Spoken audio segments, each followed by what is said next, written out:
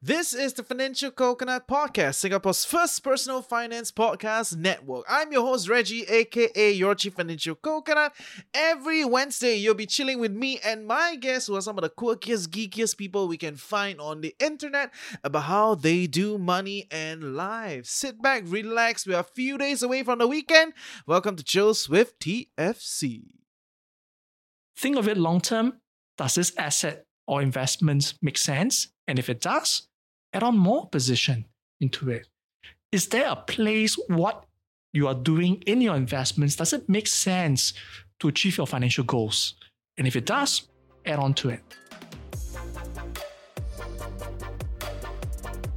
Welcome to Choose with TFC, where we sit down with the geekiest, quirkiest individuals to learn about how they do money and life. I'm your host, Reggie, aka your Chief Financial Coconut, and today we have a serious thing. Today we are reporting on the scorecard of fellow Singaporeans to figure out how we are doing on our financial journey. So I'm very excited to be joined by Aaron Chui, Head of Wealth Advisory at OCBC, to discuss some of the findings of OCBC Financial Wellness Index 2023, but with a special focus on retirement, because from this report it looks like a lot of Singaporeans are deprioritizing retirement. I do not personally think this is a willing thing, but it's more like situation, kind of no choice. People end up deprioritizing it, but is there a way out? Are we just gonna sit here and take the impact of inflation and a faster in interest rates, which directly affects our mortgages? Or are there other things that we can do? Are we just going to take it and that is all? Right, so that is the question that I wanted to pose to him. What can we do given the current situation? So this is Chills with TFC. Hi, I'm Aaron from OCBC, Head of Wealth Advisory. So basically part of Wealth Advisory, I do cover a very wide range from market insights all the way down to financial literacy. Actually, today we are here to talk a little bit more about this OCBC Financial Wellness Index, right? Which has been a long-running index, right? It's 5 years running. That's right. And apparently, I heard from the team that you are very important in this particular one, right? It's all the teamwork. It's all the teamwork. This particular iteration, and PR, don't so PR, okay? Right? I know it's always a teamwork, right? Teamwork makes the dream work, right? I get it. I get it, right? But in this particular iteration, apparently, you are very important in this thing, right? They were asking you all the questions about a financial persona and blah, blah, blah. Maybe you share with us what is your contribution to this FWI for this year. All right. So basically, this is actually being run by the market research team as well as, and it's a combination of looking at where are the attributes of what constitutes the principles of investing and the success of achieving the financial wellness. So this is actually being run by the market research, and pretty much, we will look at all the various attributes, the positive attributes of one should have in order to make it more successful in able to attain the financial wellness. So we've got 16 of these characteristics, these traits, and out of which, of the 16, we have 2 that's less positive in these aspects. And the others will be things like the emotions that run when you do a certain investing. So for example, I was like, wow, this investment looks fantastic. I would like to actually invest in this. And then after investing, it's like, is this actually the right thing for me? Actually, I'm not really sure about this. Seems to be a bit too high risk. Can I stomach that risk appetite? So regretting the investing decisions and having the emotions that run through that, maybe one is not prepared to be able to take the volatility, whether that's suitable. And that is the less positive of the attributes. So we'll run through the various iterations of what are the constructive and what are the detraction, and that kind of create the personas. Okay, interesting. So what is your persona then? I mean, for all of you that don't, have not heard the first episode that we did with OCBC FWI, you can check it out, right? Because I am a different persona from you, right? So I just want to hear what is your persona, so everybody gets some context. And if you have not done it, please go and do it, right? So check out your financial persona. So my persona is the planner. Typical, right? I mean, this job, right? I'm in this job. I should be, but I would probably reflect upon my life and I say that I'm not the planner all the time. It's only in the later stage of my life that I am the planner. So I probably start off with being the enthusiast. What changed? How did it go from there? And I think it's quite typical that, when I first enter into the workforce, get married. And once you get married, that's it, right? Dun-dun-dun, all the bills start coming in and go like, whoa, hang on, So when you get married, you prepare for a wedding. And then after that, you plan for starting a family, having kids. And you realize once you have kids, because, actually I was staying with my parents, a bit overcrowding because it was actually the same room that we were living in. So that is like our house. Kids while staying with your parents. Exactly. Imagine that, right? God. So don't need to imagine. A lot of people are like that, and it's very hard. It's very hard. Yeah. But please share. So my bedroom is my living room and my bedroom as well, plus the kids. So just imagine, right? So you're like, hey, actually cannot we really need to save up We need to save up for property, for a house. Let's make a plan. And for all you know, even though the heart is willing, your soul is willing, the flesh is like, but just cannot because all your bills is coming in. So I become the enthusiast. Like, actually this is good. I want to plan as well. But then we realize that, actually I'm very enthusiastic about it. Made a lot of plans, but when it comes to execution, it's a bit difficult. Yeah. But as time goes by, as the different life stages, one would then realize that, hey, look, I now need to conceptualize this. The earlier I start, actually the easier it gets. And this is important. The later you start means that you have to play catch up, payback time. And that's where you realize, I just need to start small. And then on a monthly basis, I need to make plans, contribute. And that's where we start watching our expenses as a family. We start to keep track. Because by keeping track, you realize, we are overspending this month. Next month, that's how. 20 years ago, no boba tea. Right, so 20 years ago, no boba tea. Hey, review your age, right? But 20 years ago, no boba tea. What did you cut from your expenses to plan for the property? Well, actually, quite a lot. I think it's more of our going out for dinners. Family dinners are actually one of the more expensive items. Of course, the ones are your clothes, your fashion wear. Do you really need to go for branded stuff? One or two pieces just to show off. Okay, then after they say, hey, let's cut down on some of these bigger ticket items. Even travels. Travels can actually be a very big ticket item as well. So for us, is we will be mindful of where our big ticket items are. We plan ahead, start to, zhao for a few months and then save up for it. And then we keep to the budget.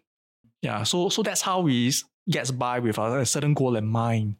And then with that, we will do certain adjustments in terms of our expenses. Okay, do you want to share with everybody where do you go for honeymoon? Just now off screen, tell me, I was like, oh my God, so typical. No, I'm not sure if my wife will be happy about it, but okay, just gonna go with it anyway, right? So after we got married, I got married pretty young.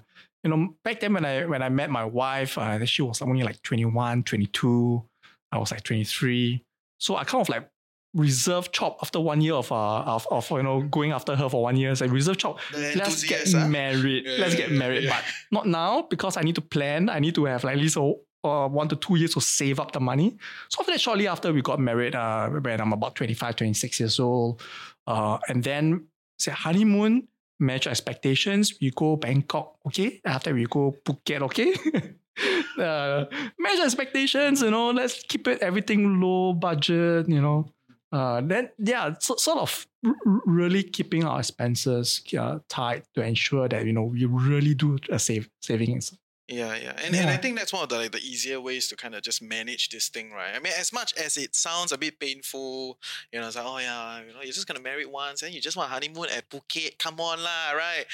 But I think a big part of this whole starting early and getting your finances together does entail some sacrifices, and you choose lah, right? Like what you say, right? It's either you pay now or you pay in the future, and then you play catch up, right? So either way, you got to do something, and I think for a lot of our audience, they kind of already get a sense of this thing already, right? So just trying to kind of go further with that, which is where a lot of retirement planning starts to come in, right? I mean, everybody wants to retire early, right? Like these days, the trend, right? FIRE, right? So financial independence, retire early. But from your survey survey from the FWI 2023, it seems like Singaporeans are putting retirement on a back burner, right? Like 68, I remember 68% in 2022 were planning for retirement, and then now it's like 60%. So do you have anything to say for this particular group? Definitely, So he got a lot of things to say. He prepared. Yeah, of course.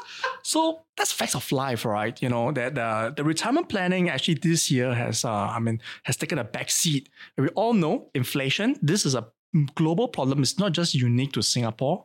And with inflation running high, it's definitely made a lot of things expensive. Last time our char kway teow 3 years ago was so expensive. Now it's like, whoa, the cost has definitely increased. I know. When I do my content in the past, right, but just 3 years ago, my baseline example was still like $3.50 or $4 a meal, right? Now it's like $5.50.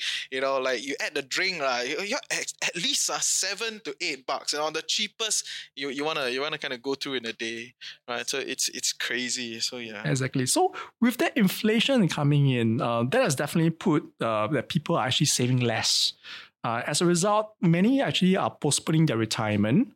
And by the same, the good thing on the horizon is they're still having to maintain the good habits. So what exactly are that? But before we get to good habits, just on a general, the respondents in the 20s to 42s on an average are actually postponing their retirement planning 8 years later compared to what was mentioned in 2022. Yeah.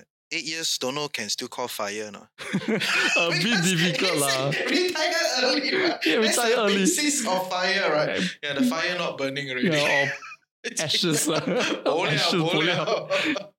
Yeah. So in this kind of current environment whereby inflation are actually higher than previous years, so that also contributed as well to concerns on economic growth. Is it certain in this current market environment? So that kind of hampered their conviction that should I put more allocation into planning for my retirement and investing at this current junction. So that kind of put people in the back burner and said, okay, maybe I'll hold on for a while, contribute lesser, impacted by inflation, impacted by uncertainty. So that lifestyle aspiration in their retirements haven't really changed. They all have these dreams that, I want to, retire with this kind of great lifestyle. And they realize actually, if I kind of not contribute, that decision to be able to retire at that kind of lifestyles, it becomes more diminished. So hence that has unfortunately has happened. But the good thing, coming back to the positives now, it is definitely encouraging for the Singaporeans that they have actually managed the unsecured debt as well as the housing loans. With interest rates running higher, so the first thing that a lot of Singaporeans are now putting forth is to make sure that they are better managed in these aspects. And that has definitely helped in their good financial decisions during this period of time. Yeah, and I think I want to add on that, right? Essentially, I think a lot of people need to realize that, if your interest rates keep moving up, your cost of debt is very high, your investments may not be able to outrun that thing, right? So might as well pay it down, right? And I think when I saw the report, I was like, not bad, Singaporeans are level quite high, right? You understand, pay down your unsecured debt, kind of reduce your leverage and then work from there. Right, but I will argue that I don't think is that putting retirement on the back burner does not sound like a logical choice. It sounds more like a bo pian. People never sit down and say, okay, I'm gonna put retirement as a back burner. I feel like it's just everything caught up, and it's just become really hard. And mortgages move up. And it's a big part of a lot of people's expenses. I've heard many stories, right? Like both spouses, they try to game the system, so you take one mortgage, I take one mortgage, you buy one property, I want property. And then everybody was levered up, right? Because, things were going good, interest rates were low, a few years back when they bought it, it's good, right? And the numbers were moving up. But then now, suddenly, this whole thing come together and a lot of them just cannot keep up, right? And you see people resorting to strategies like stay at parents' place, because now fire sale very hard, right? And that's the reality, right? So I don't think it's that much of a logical choice. Let's put retirement as a back burner, but a little bit of a firefighting type of situation, like bo pian, so it's kind of that's kind of where I think lah. Even for myself, what we did was we saw that interest rates was rising. So we had a discussion as a couple, and then we sort of made certain sacrifices and says, okay, let's put some of our finances to work. At the same time, pay down our housing loan debt as well. So that is more of like a commitment that we kind of like wanted to do, and we just kept to it. But I totally agree with you, because it kind of adds up that the later we decide to deploy consistent money to put to work for retirement, later in the years, actually you need to put on more to achieve those goals. And that's what actually happened to me. So now I'm a planner, but I didn't start as a planner. I started as, daydream, everything. I wanted this. This looks good, but never really got around to do that. And then it was only in later years I said, oh my God, this is real. I now need to really deploy. So that's where having that financial discipline comes in as well. Meaning to say that while saying it's easy, that's where we then not start to bring in the other attributes, such as having that financial discipline. So we actually discovered that by tracking, I know this is going to be like so boring, tracking your expenses. Go you. Yeah. No, but it's true. We also thought about it. So yes. So initially I was like, we just manage it. But sometimes it's painful when you track your expenses, you realize, wow, actually I want to achieve these goals. But because I'm tracking my expenses, I'm more conscious of my spending. And then every time I now spend, because I'm tracking it, right, I now start to differentiate, is this a need or is this a want? Of course, once in a while, it's I just give in. I just enjoy a bit of lifestyle as well. But there's a payback time. Sometimes I go for my wants, and then next few months I kind of like, okay, I spend what I want already. That's addition. That's too much in our spending. I overspend my budget, and I need to cut back. And then having the excess savings, we will constantly deploy. And that's something interesting as well. Then, sometimes my friends and colleagues as well would then ask, in this kind of market environment, how to constantly invest? High inflation, market uncertain, markets today go up, next day come down. How do you then deal with that? So very simple. I say that people with a lot of emotions, they sometimes regret investing. Sometimes what they do is just have to start little. Sometimes don't feel so much pain by just starting a little. That's one way of overcoming it. The other thing to overcome it is actually to consistently every month, when the income comes in minus expenses, they will contribute a certain portion to investing. And that helps as well. For those who are a little bit more sophisticated, what they can also do is to read up more. We are quite sophisticated. Exactly. Yeah, sort of. So that's where you'll find out more about the market environment. Read up, keep yourself informed, so that you sort of have a good feel of where the market is going, what sort of instruments are good at this point in time, and have a longer term view, keep quality assets, continue to grow the income contribution so that it's a constant flow of building that cash flow towards the investing for your retirement. And that kind of really helps and contribute. But for me, what I do is on a monthly basis, I'll just force myself to invest. The question will be what to buy. I think that's common for everybody, right? So for me, I have a rule of thumb. First of all, I would like to be very convinced that these assets are quality and they can have that longevity to go for the longer term perspective. And I also like to look at my own personal investing. And if I suffer losses, it could be mark-to-market losses. I will actually add up more positions in that, because it means it's cheaper. Can you expand a little bit? What is mark-to-market losses?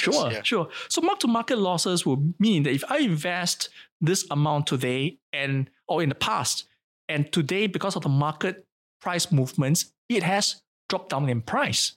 But I haven't sold the asset yet. I haven't sold the investments yet. So hence, this resulted in net losses. But because it's just paper losses. And for me, is if I'm convinced that the fundamentals hasn't changed, it could be due to temporary forces that has causes these investments to come down in price. I shouldn't regret it, because I can't control the market price movements. So hence, sometimes we just need to put aside those negative emotions, and sometimes it's just natural. I feel painful that, I'm actually suffering losses here. But think of it long term. Does this asset or investment make sense? And if it does, add on more position into it. is there a place what you are doing in your investments? Does it make sense to achieve your financial goals? And if it does, add on to it. So that's what I do. So I just add on, be it equities or bonds, I'll just choose one. Why? Why do you only choose one? Focus lah. Too many things cannot diversify. So if I feel that at this moment, on this month, I feel that markets have gone up, equity markets has gone up, I buy bonds lah. Then next month, equity price corrected, and because it's corrected, it's cheaper and lower, I buy equities lah. Yeah, so I just rotate, just choose one. So it's either you go for bonds or you go for equities. Okay. How long have you been doing this strategy? For a few years. So how has it performed? Nicely. Okay. Nicely. That is good. That's good. Yeah. Got beat the market. There are mistakes, but that's where diversification is important. And this comes to the next part, right? That if you bank everything into just a few, 2 to 3 different ideas, different products, you will face that pressure. What if I'm wrong? And when you're wrong and you're dealing with money that you're going to retire and depend on, right? And if you're wrong, you will feel that emotions running as well. So having that diversification on various types, like within the bonds, what are the various ones you can choose? Maybe global, maybe Asia, maybe for equities, different geographic, different sectorial, diversified, maybe fund managers or ETFs or unit trusts that's more diversified, and have that different streams of income. And that really contributes and that helps a lot. Yeah. And there's one very important part that many of us actually kind of forget about that. Is that before you start doing investing, before you start planning, I think it's very important to set aside emergency funds. A lot of that has actually felt that is like a textbook, but actually it's not. I've actually seen real life cases of investors who has not done that because they have failed to, it's like, this is textbook. Why must I put emergency fund? Is sitting there as cash, rotting. I should put it to good use. And what they realize is when they put the money in investing, it swings up and down. The emotions also run up and down. But the problem is when they go into, for example, unforeseen loss of job, or certain medicals have hit upon them and they don't have cash for it and they need cash desperately. What if the investments didn't do well at that point in time? They are not able to have that liquid cash to tap on it. And that's where they get really, really sour. Yeah, I get it. And as much as it sounds basic, right, I also understand that a lot of people don't do that, right? But there's also a question that I always get, right? And I don't really know how to answer this question is, so I have this emergency fund, okay? I have put out 6 months, 12 months, 18 months, see how, kiasu I am. I have met people that do 3-year emergency fund. Okay, shout out to you, Samuel. Okay, but anyway, right? So whatever it is, there are people that already do this, and they always ask me this question. It's like, so how should I do this? Should I put it in money markets? Should I do something with it? Should I take on any form of risk with this emergency fund? Or is it supposed to just sit there and, kind of really rot and just kind of be emergency, Do you have any take on that? Yeah, I think, first of all, I will also still diversify that. So for myself, what I'll do is I actually put a certain amount in fixed deposits because that's where I know I can just go out there and just quickly unwind it and get it out. But sometimes I'll also put it in like T-bills. Now I think T-bills, government T-bills is pretty attractive. Yeah. SEO score very high, T-bills. Every month keep publishing. Yeah. Exactly. But it may not be as liquid as what you would like it to be. And even unwinding will take some time. I'll put some in money markets as well because sometimes I just want to diversify out into different sources. Also having that spread out, and of course, some is just sitting in cash in the current accounts because of emergency. You really need the money and it's already there. You can just straight away on the spot. I don't need to redeem it. I can just activate it straight away. So having that spread of the variations and also even calculating everybody is different. Meaning to say that I may have more dependency than you. I have my parents, I have my kids, and hence my dependency. If something happens and I need to activate that, I'll probably need more emergency fund compared to another. So again, that variation depends on individuals. Hence, which is why we said, yes, 3 months is the minimal, but it really depends on the individual circumstances. Fair. And you've heard it, right? Okay, these are the few things that you can play around with. Okay, but I think on the topic of T-bills, right? Essentially, in your report, you also suggest that Singaporeans have been accumulating quite a lot of, T-bills, fixed deposits, bonds over the past year, right? It's one of the so-called best performing in the report, right? But in this current situation where you hear more and more analysts saying like, oh, interest rates will come down, probability looks like it will turn. Like even recently, the REIT market popped just because the interest rate came down a little bit, So like, what is it still wise at this point in time to explore fixed income instruments, or like bonds or like T-bills, or will you change your investment strategy at current supposed peak of interest rates? Or that's what everybody seems to be saying. This is exactly the same question that yesterday my colleague was approaching me about. And, if all of these things, we would like to think that the rates have peaked sometime in a couple of months ago, especially in the US. Interest rates are already poising to come down. I would still say that there could be still volatility within the fixed income interest rate environment. But let's think of it of a longer term perspective. How often do we get rates to rise up so much, so fast? And usually this can be generally disruptive in the economy because rates have risen up too fast. A lot of businesses are finding it hard to adjust. And usually that will then lead to a slowdown in economic conditions. So if you were to play it forward and think about this, now yields are high compared to the past. I don't really need to risk going for very risky high yields down the credit quality. No tech stocks, don't do those things. Is that and what yet you're saying? I can still being able to click on pretty decent yields and build towards my retirement. And that means that, for example, if you were to buy a diversified pool of bonds, funds as an example, you sort of like lock these yields for longer because of the duration. That means that basically you're still able to get a clip of 5 to 6% yields kind of environment. And that's pretty interesting because if you then think about retirement in partners come whereby you don't have, you need you don't need this income at this point in time.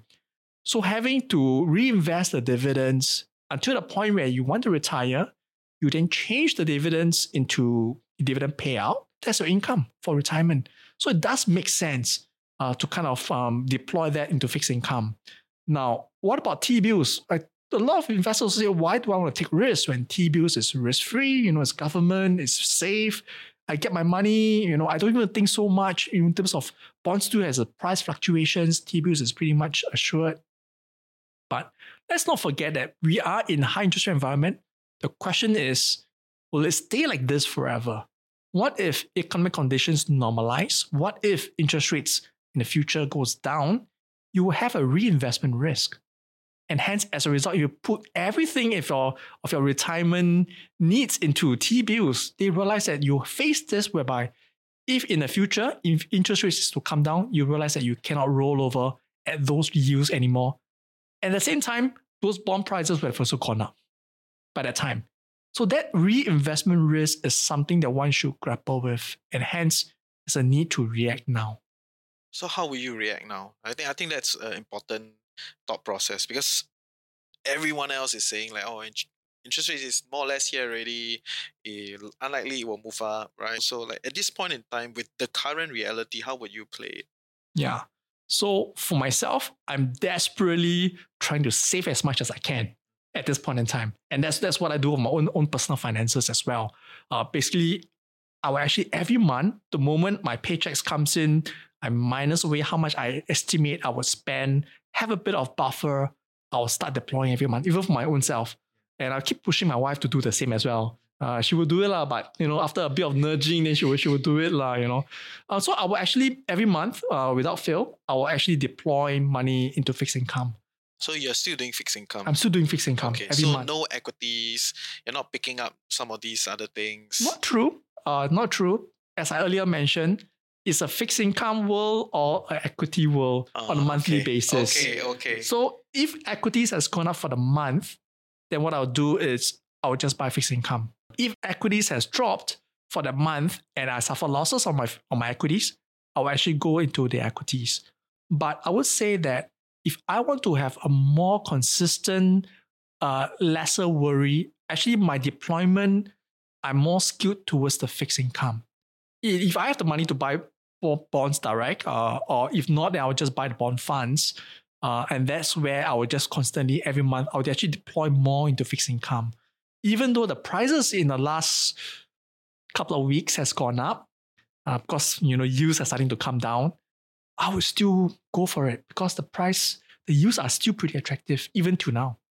Yeah. Interesting. Okay, that's cool. So that is the opportunity side of things, right? Essentially, if financially you're sound, you still have that space to play around with, continue to accumulate and all that jazz, right? So that is quite standard, right? But thanks for sharing the strategy that you do on your own. So that is good. But I want to double down a little bit on the whole mortgage side of thing, the whole property thing, which feels a little bit like a hot potato at this point in time on a lot of people's hands, right? Maybe they have a few property, they are levered up.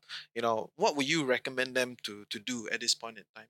With the idea that some of them are actually banging on that strategy to retire on, right? So what is the situation now if I got 2 or 3 property on my hand and then I'm not missing payments, okay? I'm not missing payments, but I am struggling to keep up with this thing. It's a bit chuan, so what would you tell them to do? Yeah, I think it's really looking in terms of personal finances, in terms of how you managed it, in terms of really a bit of a forecast. And I think where a lot of people really not forget about is contingency. What if they need to price in that? What if one of us loses their job? Is this comfortable? Do I have sufficient spare resources to be able to meet with my mortgages? What if rates go up a bit more? We are not the peak yet. But if those situations, I think they really need to kind of work it down in a worksheet to do the balance sheet and the payments so that they really are more confident they can sleep at night to be able to deal with it. Now, property prices, Asians like to buy properties. Really, this is in our blood. I know. Based on the data on my back end, I know what people are interested in. Yes. Yeah. So, but at the same time, I would say that yes, hard assets are generally, they do appreciate over a longer period of time. Sometimes, there are also periods of time where it may be just plateau or even drop in price. They must be able to stomach these kind of what-if situations.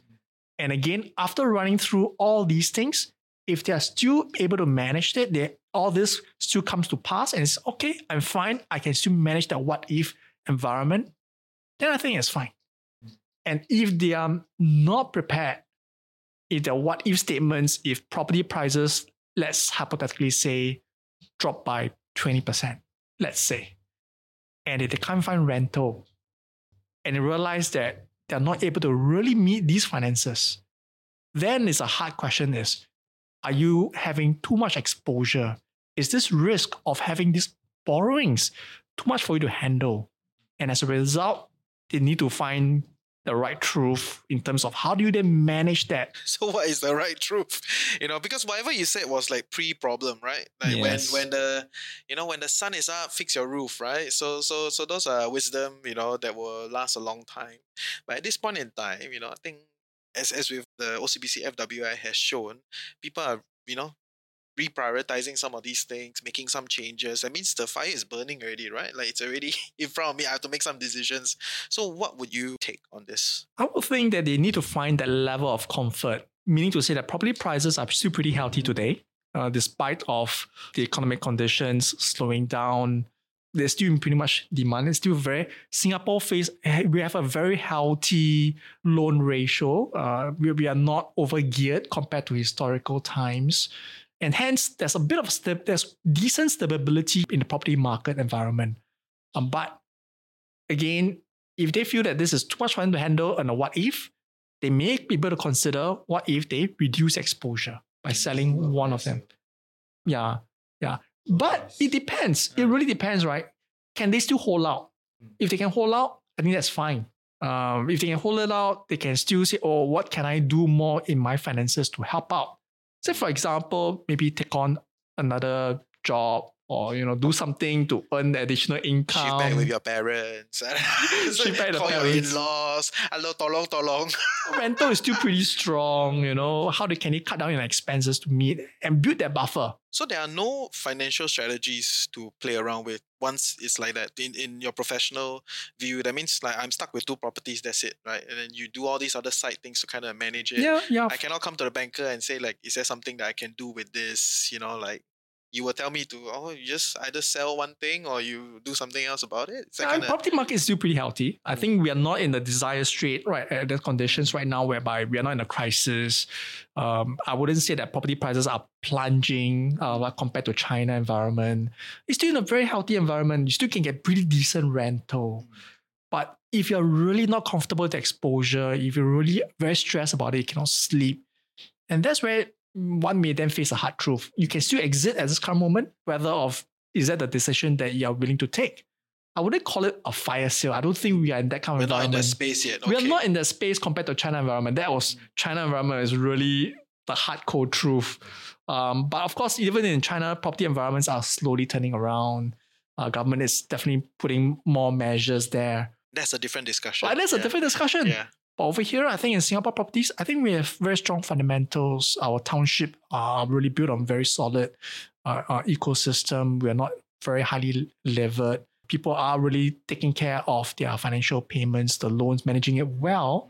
So it's really more about, can you cut down on expenses? I mean, if you want to do all your travel and yet find it hard to meet your mortgage payments, then maybe you, instead of traveling to Europe, then you do a Johor lah. Yeah. You cut down on some of these things. And I think it's a little bit of a identity element to it also.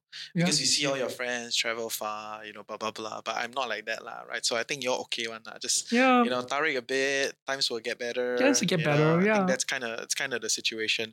As much as, Singaporeans are deprioritizing retirement, but it is what it is, right? It is what it is. Okay, thanks for going through that. I love that. And one thing I would like to ask, and I saw when I saw it in the OCBC FWI report, right, I was like, yeah, I get it. 28% of Singaporeans have indicated that they would like to explore retiring in a quote unquote cheaper place.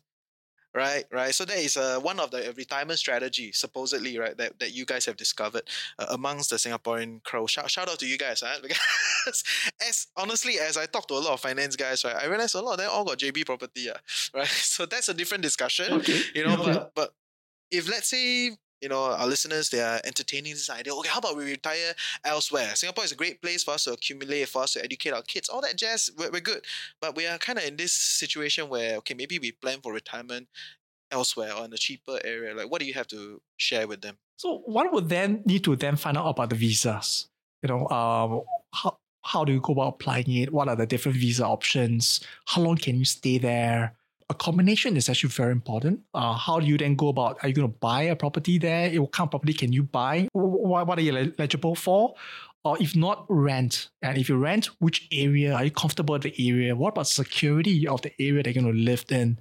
All of that, you initially also need to find out. And in fact, you need to build that buffers as well, very similar to earlier conversation. A good example I'm saying is Bali.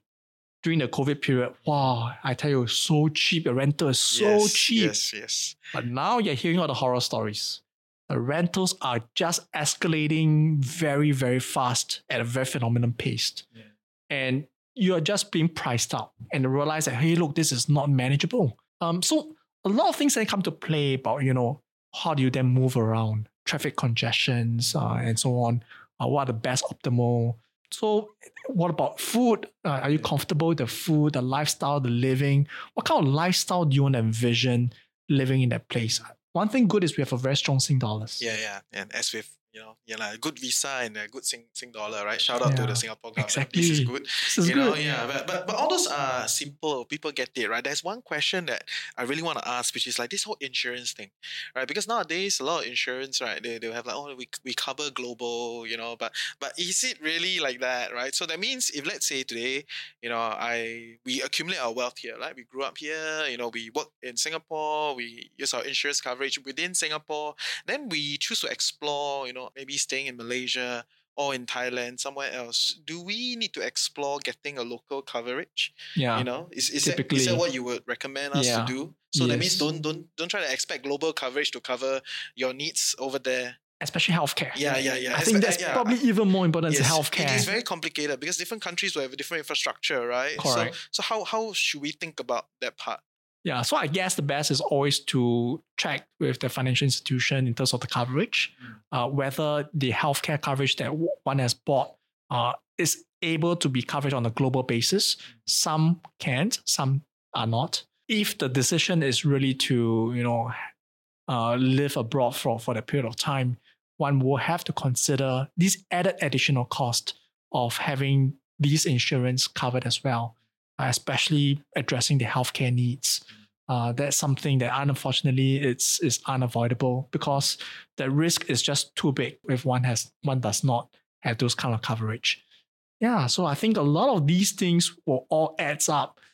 So it's not as simple as, wow, I think that place is cheaper, but once you get there, it's, I need to think of all these things like lodging, healthcare, insurance, transport, safety. It all adds up. But we work from anywhere, you can test it out lah, right? I think that's kind of a situation where I think more people can kind of test out, kind of stay around, see if these places vibe with you, and then you can kind of take it from there. Yeah. Right? Ultimately, you find the way of life that you want.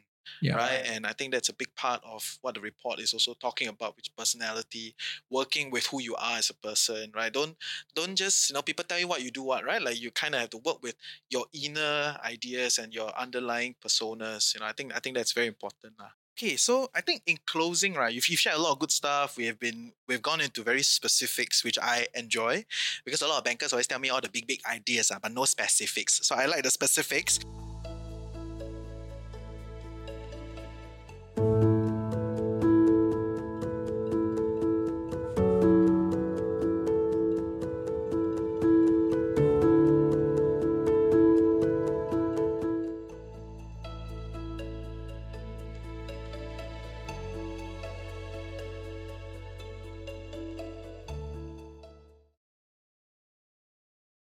In closing, do you have any other things you want to share, to help our audience achieve their retirement or FIRE or whatever retirement that they want to achieve?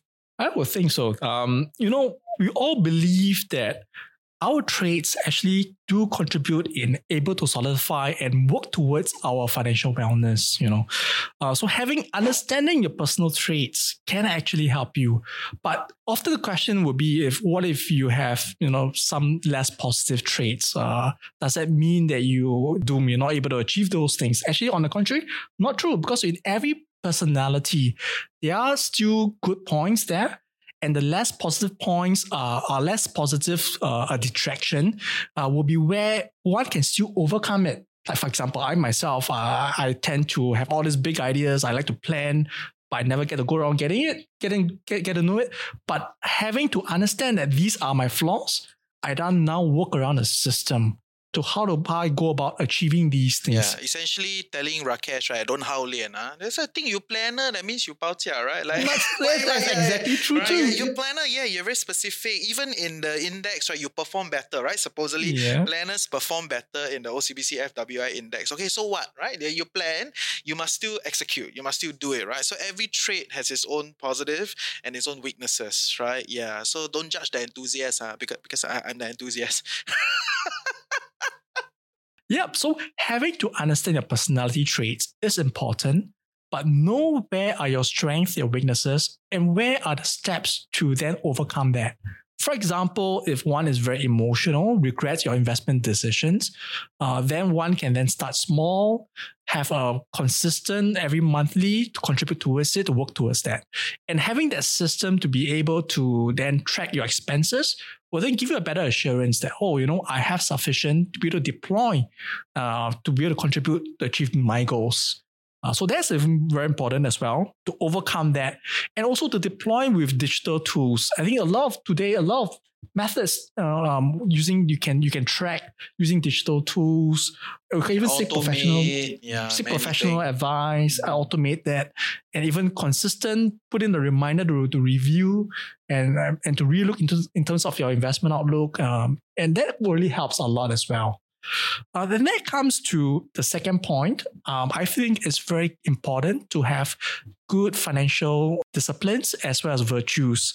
So say, for example, it may sound very simple, save regularly.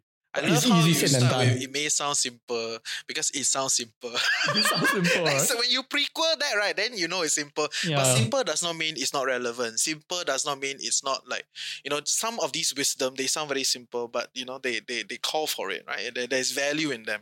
And it's very effective because when you then, have that mindset that you want to save regularly, but what do you then do with that savings? Are you going to deploy it to make it grow, to have a better return, to work towards your goals? And you realize that you probably need lesser compared to just saving it under the pillow. No, I don't think people do that anymore. But I have seen the tingkat before. Seen the Yes, tingkat. my great grandmother. Yeah, that time the tingkat come down, then inside got the $50 come out like that, right? I've seen that. Yeah, and the $50 is the boat one. Long ago, the currency, right? But yeah, that's a different discussion. Yeah. And in fact, while it's harder to stick with the financial virtues and habits, right? But having to cut down on undesirable habits, it works as well. For example, excessive leverage, or even gambling. They will realize that there are a lot of things, it becomes uncontrollable and more unpredictable. And so that kind of really is important as well. And in fact, recently, MAS has also released Basic Financial Planning Guide. And that really helps the Singaporeans to really plan better as well. With that guide, it really instills more disciplined approach to be able to help to contribute that as well. And I'm going to enter the last point, which I think is also equally important. Having to done the first two steps, the third one will be more of take a disciplined approach towards achieving your goals. For example, earlier we did discuss about having to diversify. So that released the stress that, did I invest correctly? Because now I have multiple streams of assets and investments, different streams of income. I'm less concerned about a particular investment that didn't make it through. That diversification really released that kind of stress. And the other approach is one common mistake that I've already done enough. I've invested one lump sum for my retirement and that's it. I'm not going to do any more. And that's a common mistake as well. Whereby we realize that as you earn, as you continue to grow, having the regular monthly investments or regular investments to constantly deploy the resources and to be able to make it work towards those goals, you realize that you're able to achieve these goals after a few years. It's like, wow, actually my investments grew because of these regular contributions. Yeah. And the last one will be set automated reminders. Very often we always think of invest, and you don't review. Are we still on the right track? Has any of the things that we have invested in, have they detracted away? Have our financial conditions and situations changed? Maybe having a new kid or a different stage of life whereby the priorities are changing. And hence, even the mode of investments, are you taking too much excessive risk? And as you get closer towards your retirement age, maybe you don't want to take as much risk as compared to the younger days. So that kind of adjustments are important as well. When you add all of these, you actually solidify your position to be able to achieve those goals. Nice. And I think one thing in the report that really caught my eyes was the people that are clear about the number that they need. Right? I think that is very, very important because I've talked to many people and I feel like a lot of their fear is unfounded.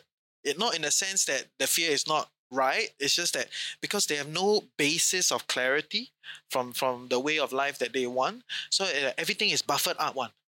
So it's like, because you're not sure the exact number, so everything just gets buffered up. And then it becomes this like crazy big number that you need for retirement. And then it scares you. And then the cycle makes it horrible. And then you stave off away from it. Right? So I think for a lot of you listening in, whether you're regular or not, doesn't matter. But I think what is important is to realize that a big part of success in retirement and getting towards that is actually knowing what's the number that you need, right? And working through the line by line item. Sounds very lame, but it's important, right? And I think in the report, it does reflect that. If you do that, your chances of retiring early and retiring well, increases. I have a word for that. Is to put a purpose and meaning to why you invest. And once you have the purpose and meaning, you now understand what you need to do in terms of the risk, in terms of the steps, whether is there a need to diversify into which area, and to feed that into your own personality. So I think that's important. Nice. Thank you for your time, right? And do the persona, financial persona, OCBC, FWI, financial persona. Link is in the description below. Yeah, we'll see all of you next week. Bye. Bye.